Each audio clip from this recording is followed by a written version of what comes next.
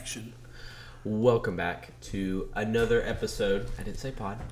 Thank you. I hate that. I don't hate it. I just don't like it. Okay, well, another episode of Coffee and Christ. Which one?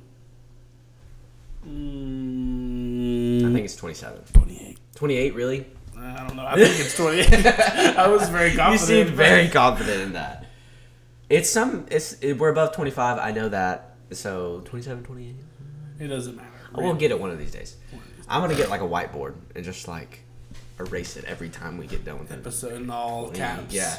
We'll do that in the new podcasting area in the college. Absolutely. That'd probably be a really good idea. Maybe not in my dining room. Yeah. It would be appreciated. I'll put it like on the side. You won't notice it. It'd be a small one. Okay. But it'd be good for memorization. Yeah. And maybe pocket size whiteboard. That would be so cool if they made that.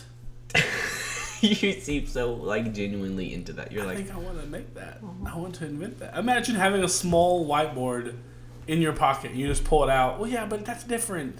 Your phone? Like a genuine like little whiteboard that you can just pull it out and be like, let me show you this.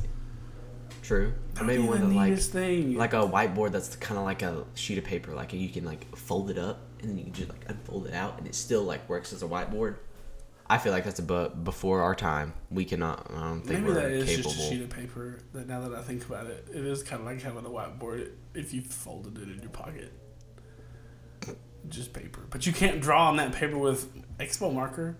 Drawing on a whiteboard is fun. It is something Like, satisfying about exactly. it. Like the noise, like. So, I used to go in my mom's classroom and write on her board. I think it's very satisfying. So then I wrote something inappropriate, and they made me not do it anymore. I was a kid. Oh, poor Dylan. I was in 8th grade. Anyway, but I don't mean to get on that. I just think a small whiteboard with a baby marker would be the neatest thing, and pocket size, like the size of an iPhone. You just pull it out, and just write on it. I'm not gonna diss it. I'd use it. Then a small eraser. I would use it. That's neat. I will do some inventing. Do some investigating. Go to the drawing board. So stay tuned to Amazon. Yeah, I'll let you know when my release date is. Yeah. I'm gonna be a millionaire. Woo! What'd you invent? Baby whiteboards? Baby whiteboards. It'll be a fad and it'll fade. Nobody will have them anymore. That's like okay. yo-yos It's like fidget spinners. Like they were a fad, and the person who made that is probably still a millionaire. That's true. It just has to be fad long enough for you to make your money. That's true. Fine. It can fade away. I won't get it. I'd be like, oh well. But the baby whiteboard would never fade away. Why? That's always useful. Exactly. You know what? Let's not release too much information. Yeah. We don't want anyone to take the idea. Someone might steal the idea of baby whiteboard. Baby whiteboard. That's not even what it's going to be called. I don't know what it's going to be called yet. Small whiteboard. SMOL. Small brand. Small. We're saying too much. I'm just imagining how neat that would be. Really? Okay, sorry. Tell us about your week. It was good. It was chaotic. My cousins came in, and my Uncle John, they came in from Huntsville, and just to spend a weekend. It wasn't much, but went to like the pumpkin patch and just had some fun, played some games, watched some movies, and so had a lot of good food. It was chaotic because it's my Uncle John and 6 girls, so it's a lot at once. But it was great. I thoroughly enjoyed it. They slept at our house. I slept here at Dylan's house for one night, and then 2 nights, and then I went back and stayed the last night with them. So it was quite enjoyable. Good. Besides that, really, this has just been the same old. Just work, sleep, eat, repeat. Nothing. That was good. Thanks. Work, sleep, eat, repeat. That's it. I mean, that's really how the week's been a good week. It's just normal. Yeah. Nothing new. What about you? Oh, it has been a fun week. I went to a bachelor party this past weekend for Will, my friend I met in college. So he's getting married Saturday, and I'm officiating the wedding, and I'm also a groomsman. So, So we had that this weekend, and I came back, took a nap and missed church. I kind of felt bad about that. I really wanted to come listen to Chase preach, but I slept. I fell asleep on the couch, and I woke up as if I'd been asleep for 18 years. I woke up like in a cold sweat, and I was just like, what happened? And it was like getting dark, and I'm like, oh no, I've missed church.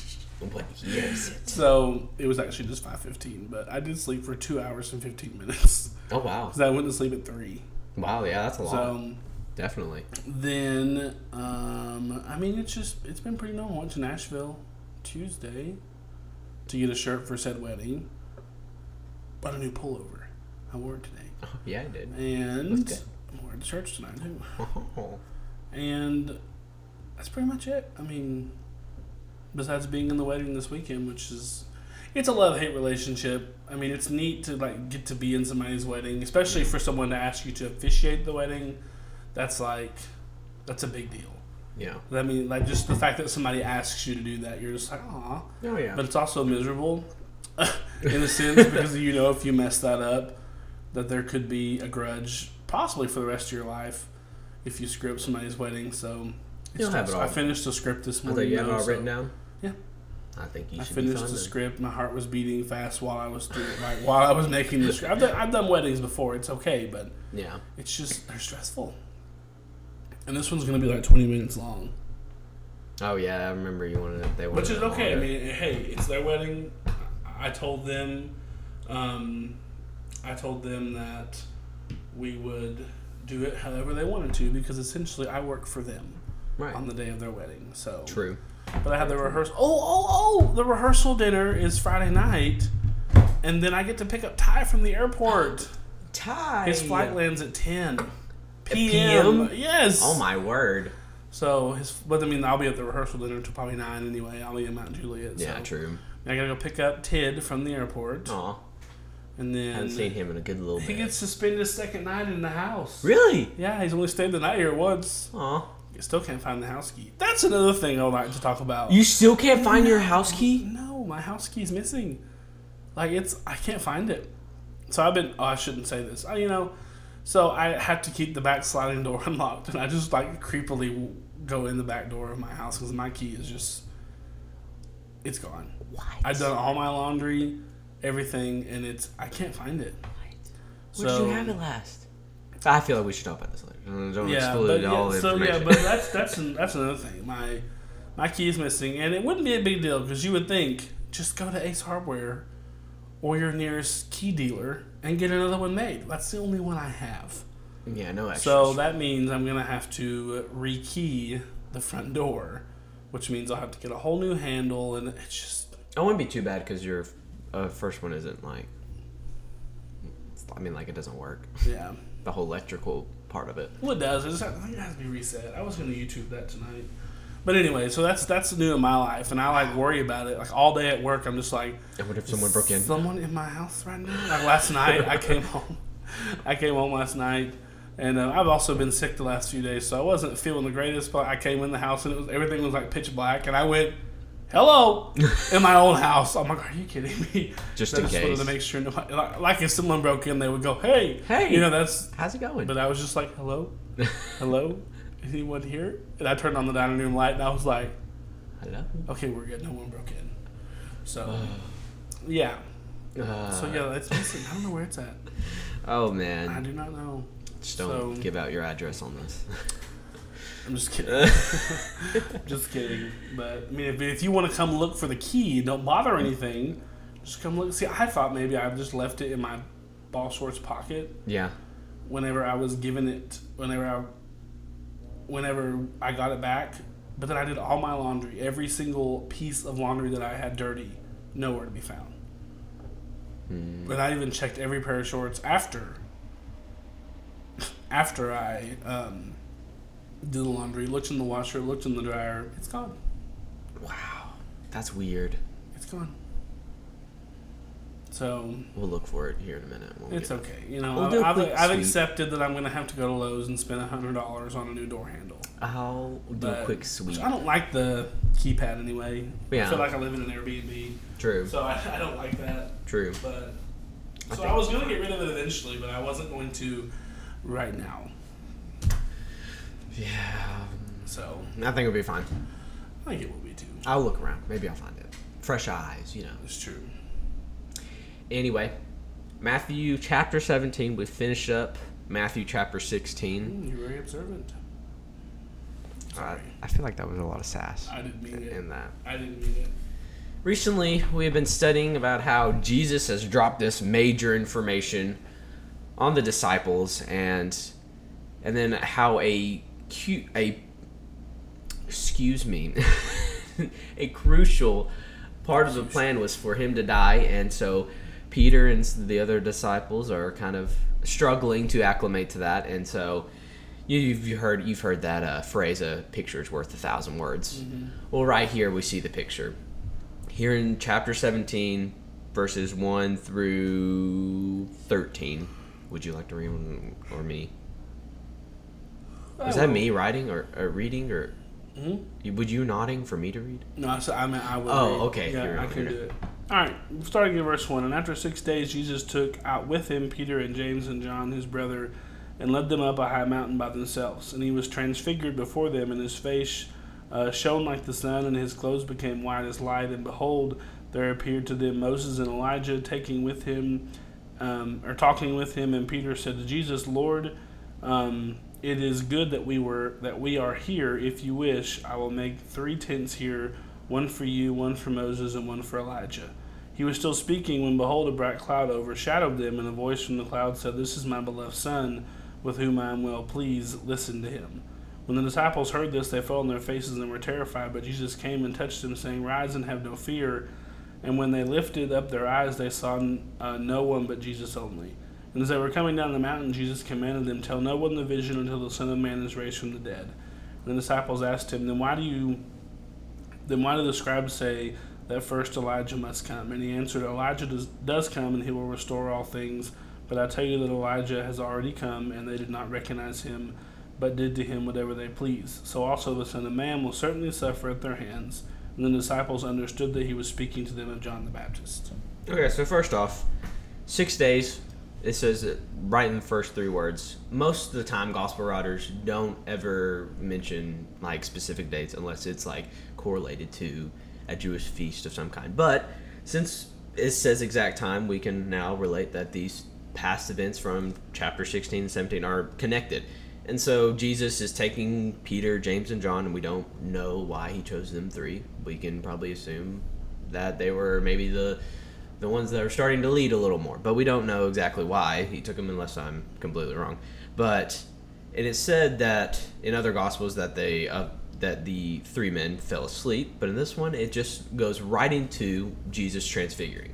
And it was kind of interesting. The Greek word for transfigured is metamorpho, which sounds very, very, very close to metamorphosis, which is, and that's exactly what Jesus did, meaning that Jesus changed right before their sight. And then this time, when he does this, Moses is on one side and Elijah's on the other. And so, I don't know how they knew who Moses and Elijah were. There's several hundreds of years between, them living and to now. And so, but anyway, it's important for them to know. And so, we have to remember, going back and remembering that it's connected, going back to why this whole thing happened in the first place, is that Peter and the other disciples are struggling with the fact that Jesus has to die. They just can't fathom it, and I don't want to harp on him too much, because I feel like we would be the same way, because we know why he has to die, because we have the Bible and 2,000 years of better understanding than they are having all this interpreted in just a short amount of time.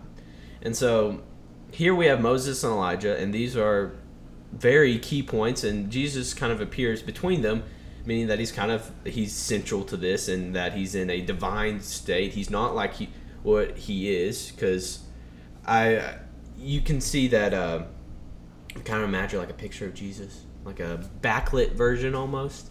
It just shows that he's almost too blind to see. You can look in Revelations where John's writing later that he's bright as the sun in his glorified state. And so that's something you can imagine. But Moses and Elijah here play big roles, as in all pertaining to this death theme again. And Moses, if you kind of remember his story, he saved them from slavery, as Jesus is going to save us from sin. But at the same time, Moses didn't live to see the promised land. He died before it, and his body was never found. And so that kind of acts as a type for us that Jesus is going to die before he comes back to take us to heaven. And then you kind of look over again at Elijah and you think of the same thing of how he died. And Elijah, he's walking with Elisha, the one who's going to replace him soon, and a chariot of fire separates them. He gets taken up to heaven, and he is known for not tasting death.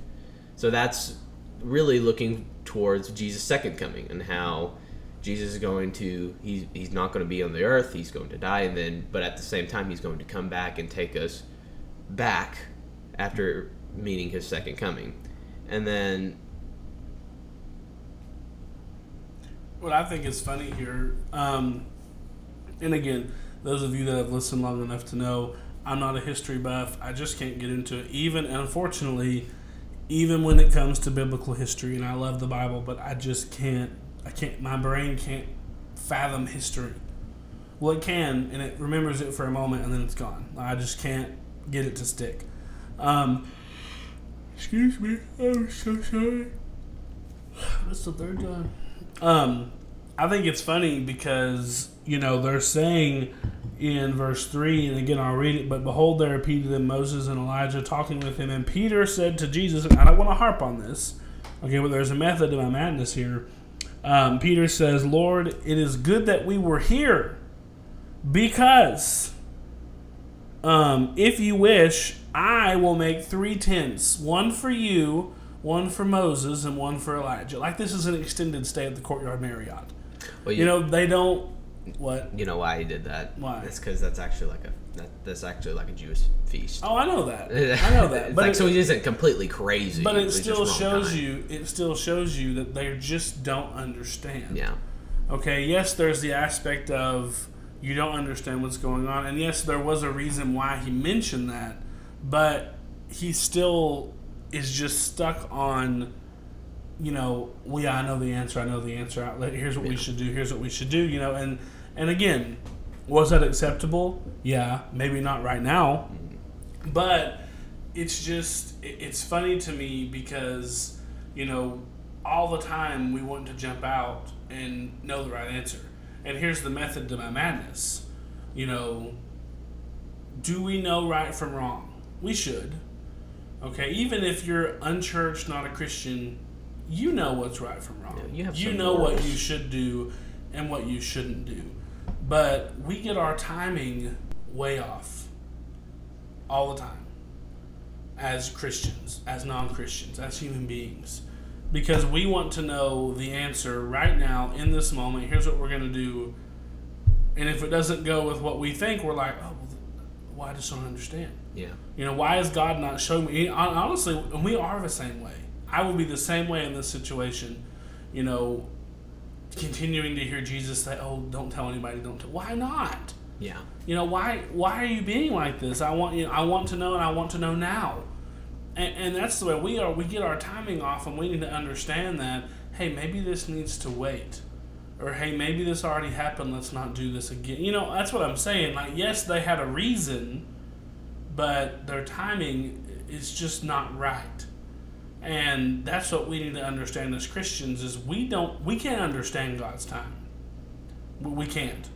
We put a timeline on our life. We put a timeline on all these things, and then we get upset when we're like, why doesn't God love me? Well, he does. But you put that on your timeline because you don't understand. That's hard for us. That's hard for me to understand because I'm a very detail-oriented. Everything has a time, at 7 a.m. you do this, and at 8 a.m. you do this, and when I can't put a time with something, I can't handle it. It stresses me out. But that's the way we all are. We're like, well, I don't understand God's timing, so therefore something must be wrong. Not necessarily. You just don't understand the whole picture. And that's continually being, Peter isn't quite understanding the entire picture here. Right. And so that's the first thing that stood out to me. And if you keep going, I'll just keep going through, picking up in verse 9. As they were coming down the mountain, Jesus commanded them, tell no one the vision until they saw the man. Just like you said, tell no one. And which is, again, crazy. Then why do the scribes say that first Elijah must come? He answered, Elijah does come, and he will restore all things. But I tell you that Elijah has already come, and they did not recognize him, but did to him whatever they pleased. So also the Son of Man will certainly suffer at their hands. Then the disciples understood that, and he was speaking to them. And that's a big thing, that understood word, because the entire time we're watching the disciples not understand it. It's completely flying over their head. And even just before that, they were asking about Elijah, and Jesus kind of redirecting their thought process, trying to be like, don't worry about Elijah, what he's going to do in the future. Let's worry about right now. Let's worry about continuing this, making sure that this is going to live long, and Jesus is, he has such a short amount of time to really tell them this message. And so he's just trying to, the whole time he's teaching, the whole time he's like, hey, we need to, don't worry about the future. Don't worry about what Elijah's going to do in the future. Let's worry about right now. And then, like I said, they understood. And that's like a mile marker. It's a checkpoint. It's great for the disciples to understand this. But now, going to move on to verses 14 through 21. Are you wanting to read again, or me? No, you got this. Okay. So when they came to the crowd, a man came up to him, kneeling before him, said, Lord, have mercy on my son, for he is a lunatic, and he suffers terribly. For often he falls into the fire, and often into the water, and I brought him to your disciples, and they could not heal him. And Jesus answered, O faithless and twisted generation, how long am I to be with you? How long am I to bear with you? Bring him here to me. And Jesus rebuked the demon, and it came out of him. And the boy was healed instantly. Then the disciples came to Jesus privately and said, Why could we not cast out? He said to them, Because of your little faith, for truly I say to you, if you have faith like a grain of mustard seed, you will say to this mountain, Move from here to there, and it will move, and nothing will be impossible for you. And so Matthew kind of drops us into this situation. You can go to Mark 9 and you can read more about how it came to pass. And so, but in Mark, we'll stay in Matthew, but in Mark 9, it just says that the scribes were present and they were arguing with the crowd about the boy. And this argument is about the disciples not healing this man's son. They failed to. And so the other account, this doesn't come out and say it, but the other account say he's demon possessed. You can kind of get that as well. But there's two ways the demon leaves the body, and that's either by death. You can remember the pigs throwing themselves into the sea, killing the person they were inhabiting or whatever, or God casting him out. That's casting out is one of the ways of saying that, getting the demon out. And so Jesus is kind of like having to fix this mess that he just stumbled into. And we see in Luke again that Jesus gives them the power to go cast out demons, but they can't. And so the scribes here kind of seize that moment. They're like, aha, you all aren't who you say you are. You can't be, working for God or anything along those lines, that they're a fake or something along those lines. And so Jesus kind of begins to fix this in verse 17 where he talks to the crowd, he talks to the Father, and he talks to his disciples. And so you can kind of see the more human part of Jesus coming out here. He's a little more frustrated. He's like, again, he says, you twisted generation. And so he's kind of getting a little frustrated right now, because at the whole time, they're kind of siding with the scribes again. The crowd is saying that, they can't be who they say they are because they didn't cast out this demon. And it kind of takes you back to when the Pharisees were turning all the people against him as well, when they were accusing him of Satan's work. And so, he's right here, and he's frustrated because they're, again, accusing him of doing the work of Satan when it's the work of God. And so, and then he's like almost frustrated. He's like, kid, get over here. Rebuke. And then the demon leaves. And then he heals the boy, and then he kind of pulls the disciples aside, and he's just saying that their faith was placed in the wrong area. They probably got a big head because Jesus gave them the power to cast out demons. And so when you cast out that demon, were you thinking, oh wow, I am so great, or wow, I can do this because Jesus gave me the power? And so You can have what he says, a mustard seed, which is just a small increment.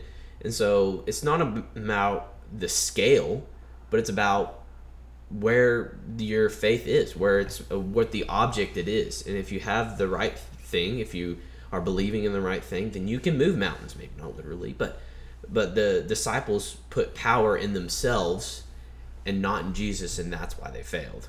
And so that's what. And again, let's play off the frustration of Jesus. But one thing that you'll see to where it draws the line between Christ and us. True. Yes, we see his human nature because, again, like Jackson just said, he's frustrated, he's upset, and all these things, but he doesn't. Yes, he calls them a faithless generation or twisted generation or whatever. Okay, but that's kind of where the rebuking ends. Mm-hmm.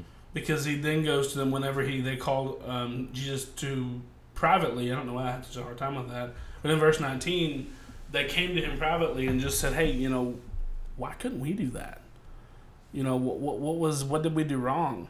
And yes, he's not beating around the bush, okay, but it's not like you idiots, like, listen to me. It was, basically you had your faith in the wrong thing. You weren't seeing that. And that's where I get, a lot of times my view of God, a lot of it comes from Matthew.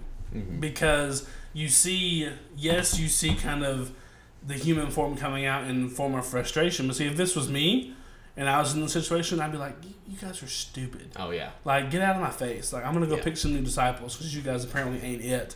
That would be me. I mean, seriously. But Jesus is saying, you just need to fix this, and this, and it will be fine. Then you can do, or nothing will be impossible if you do that. And so that's what we need to understand. Our view of Christ, our view of God, shouldn't be, yes, we do serve a, not a vengeful, I shouldn't say that, but we do serve a jealous God. We do serve a God that's going to tell it to you straight, through his word. But we need to understand that just because we mess up doesn't mean that we're going to get an earful. We've put the human spin on this, and we're like, oh, because at work, if you mess up and you go to your boss and you're just like, hey, and the first time maybe it's okay, but then the next time, think about how many times the disciples have, let's just say, screwed up to this point. Yeah. And if we do that in real life, think about just somebody of authority over you, and you just have to walk up to them and be like, so this is what happened. And they explode and they go again, and there's over, and that's our view of God. Mm-hmm. So many people say that they don't want to be a Christian or they can't be a Christian. Oh, because I've done so much. Get that phrase out of your mouth. Mm-hmm. Because look at the way he nurtures his disciples. And yes, he's calling them out. And, when we have sin, it gets called out in the Bible, okay? Get over it. But Jesus is saying, try this. Do it this way. If you do it this way, then it's going to work. And he works the same way in our life. Yes, we all mess up every single day. And if you just think about it and you pray about it and you truly are seeking this vulnerability and this relationship with Christ, then he'll direct your path and say, hey, why don't you try it this way? Or, hey, why don't you do it this way and not this way and stay away from those people and stay away from those things and do this? Then it's going to work. And so we just don't have the right view of Christ because our view is the human view, which is, I can find better disciples anywhere. Then it's like whenever Schmidt says, I'd rather sit butt naked on a grill than to deal with this and new girl. That's what Jesus is like, I'd rather sit butt naked on a grill than deal with you folks. I just thought about that the other day and I was like, I love that quote. But that's not the way Christ is. Right. He's like, yes, I know you guys aren't, I shouldn't say this, but, yes, you guys may not get it the first time and maybe not even the second time, but you can do it. Mm-hmm. There's things that we can do here. Just try it this way. And we don't understand that. We don't understand the love that Christ has because if you do that to anybody else or in any other situation in our lives, it's not going to be, hey, just do it this way. It's going to be, get out of my face.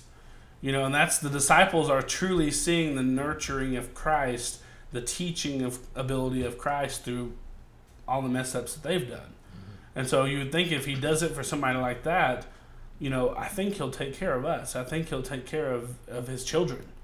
because yes, we are handpicked. We are His children. Mm-hmm. Okay, but here's the deal: we all are handpicked, not just a few of us. Every single one of us are designed to be God's children. It's whether we choose to allow that to happen or not. But just think about the love that He has for His children, to where you can say, okay, well, maybe this didn't work. Maybe I'm caught up in this temptation or this sin. And then you pray about it, you read the Bible about it, you think about it, and then it's like, oh, you know what? I need to do it this way. I believe that God actively works in our lives every day. I believe that you're put in situations and people are put in your lives and all these things. And it's cool, but then you're like, that was the way of God nudging me and saying, hey, do it this way. Try this. Yeah. It's going to work. And that's what we need to understand. Whether we've been a Christian for 50 years or we've been a Christian for less than 6 months, the same love and nurture is there, but don't confuse that with, yes, we still have things that we have to do. Yes, the disciples needed to understand, hey, you're wrong, but I'm going to show you how to fix it. Thanks and then, for letting me know. well, my Google Home has awoken. What?